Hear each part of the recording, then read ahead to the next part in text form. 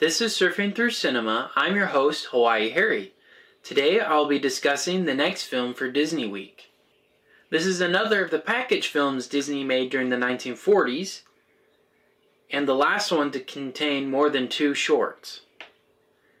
This is another musically themed film, and it incorporates live actors as well as animated characters. This week is all about Melody Time.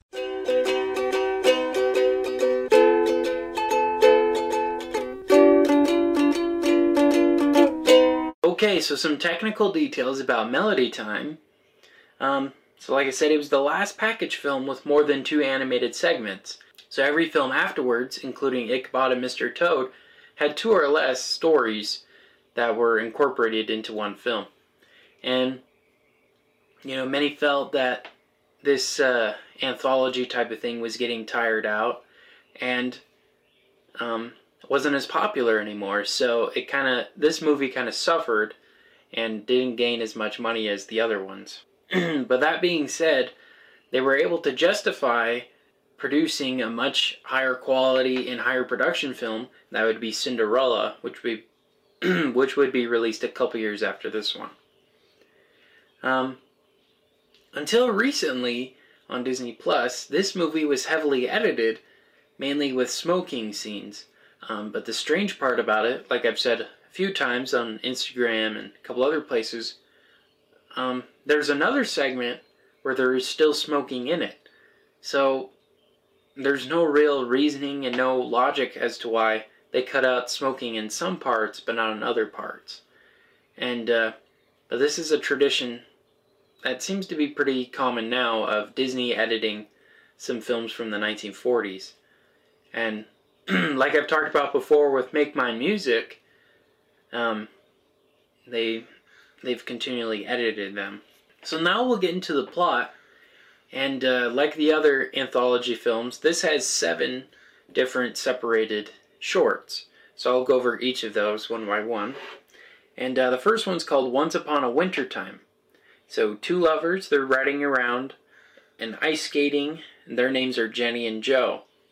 And while they're figure skating, there's also some rabbits that are kind of copying them. It's a boy and girl rabbit who are also ice skating, and Jenny and Joe get into an argument, and so do the rabbits, and both the women storm off, and then the men storm off, and then get knocked out and frozen in the ice. Jenny and the girl rabbit, what they're not paying attention to is the lake is breaking up and going off a waterfall.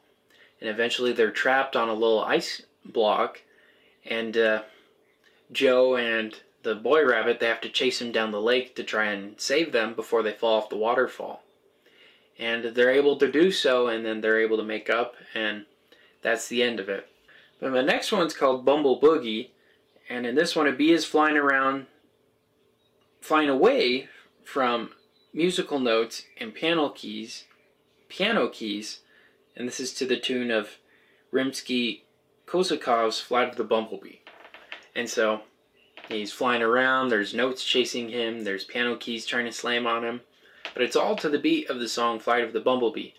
And they call it Bumble Boogie because there's more like trumpets and other instruments to make it more contemporary. And no dialogue at all, it's just the song, just the music. And that's basically that one. And the third one is The Legend of Johnny Appleseed. And this is the second longest animated segment. And this relays the story of Johnny Appleseed planting apple trees across the Midwest.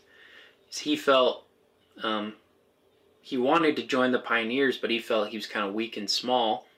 And then his guardian angel kind of encourages him to use what he has to help benefit others. And so he goes around the Midwest and starts planting the apple trees and spends his whole life, building the forests. And this is one of the few animated shorts Disney has done based on American folklore. Although John Chapman, I believe was his real name, who really did plant apple trees, this is based off of the legend of him where he planted all the apple trees across America. Johnny lives a full life, and then eventually he passes on into the next one, and he's a little reluctant but his guardian angel comes along and says, "Come on, we got more work to do up here." And the apple trees are in a really cool formation, kind of forming a pathway up into the heavens. And it's done in a contemporary painting style, and it's really beautifully animated. And so that's The Legend of Johnny Appleseed. Then the fourth one is about Little Toot. And this is a story written by a contemporary author of the time. And a small tugboat, his name is Little Toot. He's wild and gets into all kinds of mischief. But he's trying to be like his dad, Big Toot. So Little Toot, he's pulling his little boat. And he gets in the way of his dad, who's pulling this really big ocean liner. The ocean liner ends up crashing into the city and causing all kinds of chaos. And then, Little Toot, he's taken into basically prison, and he's locked onto a buoy. But then he sees there's an SOS call. He finds another ocean liner who's stuck in rocky formation. So Little Toot connects to it, and he pulls the big ocean liner back to the city, and he's kind of hailed as a hero. And then now he's pulling boats like his dad. And this is all accompanied by singing by the Andrews Sisters, and this is the final film they would ever do in their whole career. Alright, then the fifth segment is called Trees, and Fred Waring and the Pennsylvanians, and they sing a song that's based off of a poem called Trees from 1913.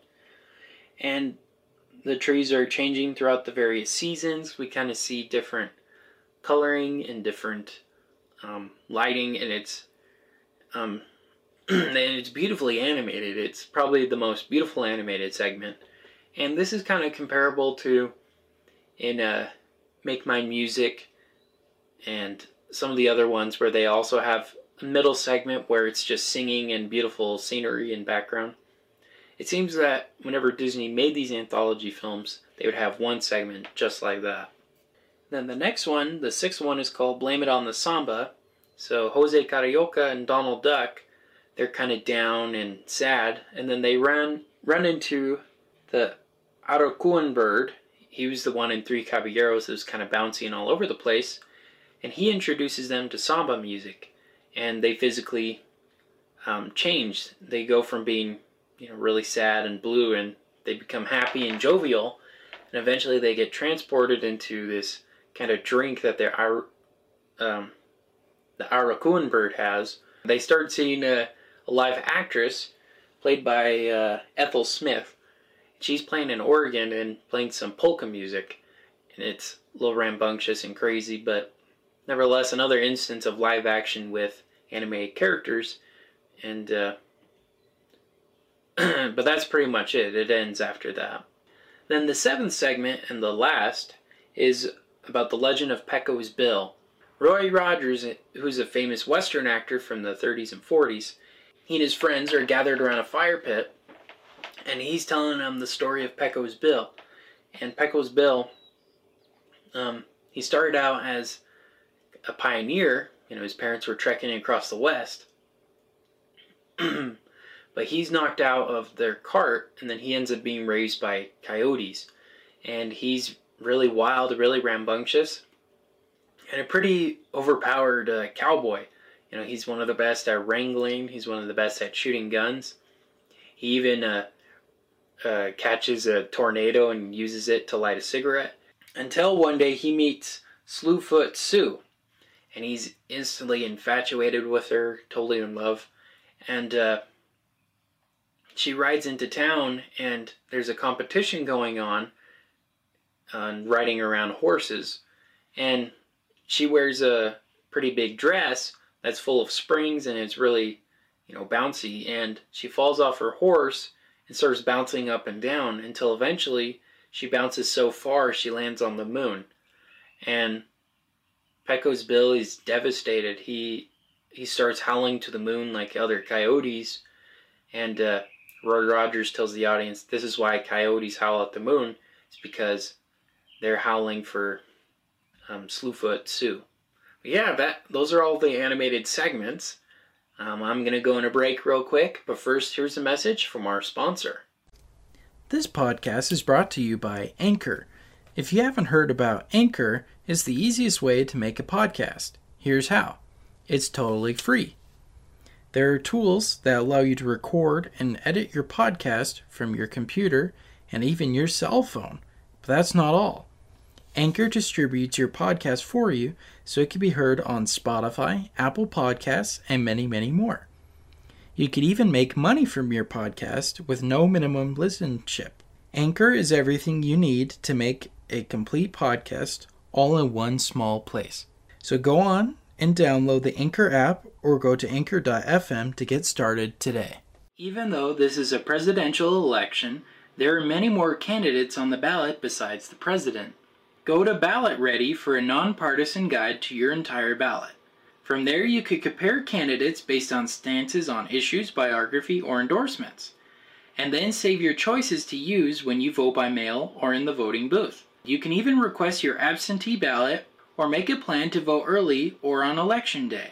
This election matters. Make sure you have a plan to vote, so go to ballotready.org and enter your address to make a plan to vote and vote informed. Okay, so we're back from our break. Now I'm going to get into some critical reviews and my personal reviews about Melody Time. When Melody Time initially was released in 1948, Time magazine celebrated the global scope of the music and the characters in it. They felt that in particular with the Blame It on the Samba, that this kind of helped incorporate different cultures into an American film. But besides that, the film was generally unfavorable by many critics, and stating that it was kind of stale and subpar to classic Disney movies. But like I said earlier, they still ended up making enough money to finance Cinderella. So the plus side of them making this movie was they were able to finance one of Disney's greatest classics. In a more contemporary review by Jerry Beck, who wrote the book The Animated Movie Guide, he gives it a 2 out of 5 and says that it's pretty forgettable. The animation is okay. It kind of seems that the animators were struggling to do something creative. They felt pretty restricted. And he felt it kind of suffered. But he believes that the best animated segment is the Johnny Appleseed and the Pecco's Bill, because of their storytelling and because of their pretty, and because of the message that they give. And if you look at Disney fans nowadays, you don't hear a lot of people talking about this movie. You'll hear people talking about maybe the Pecco's Bill or the Johnny Appleseed, both of which have been released on different VHS and DVD releases and musical ones. But that's about it. There's not a whole lot of attention or care for this movie. Alright, so now I'll get into my personal opinion. I agree with Jerry Beck. The best segments were the Pecco's Bill and Johnny Appleseed. I think the songs were more memorable and the storytelling of it was memorable. I really liked how they got Roy Rogers and other famous Western actors at that time. That was a pretty cool touch to it. It made it more likable.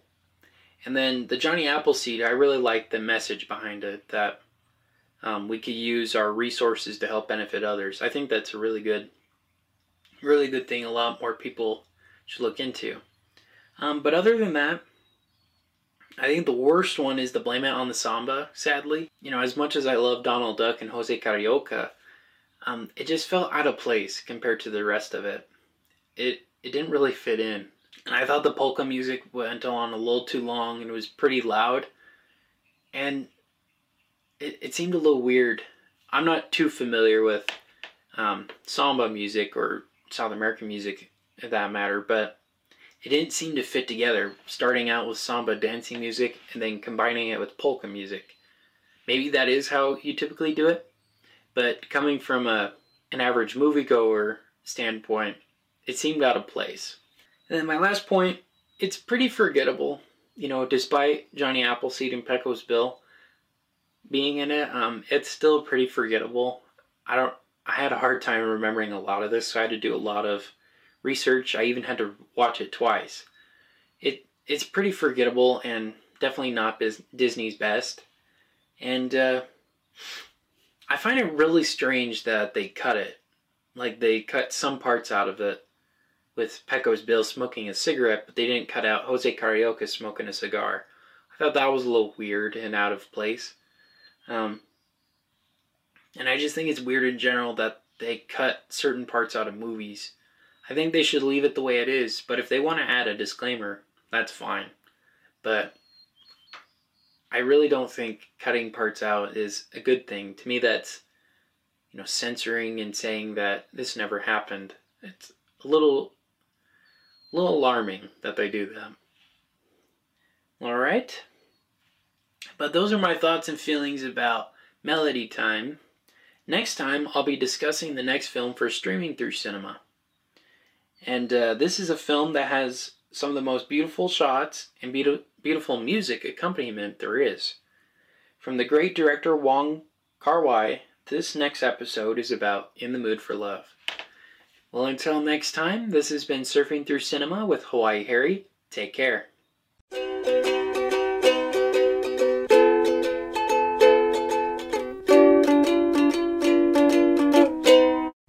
Thank you for listening to Surfing Through Cinema. Make sure to check us out on Facebook at Surfing Through Cinema with Hawaii Harry and on Instagram with Surfing Through Cinema.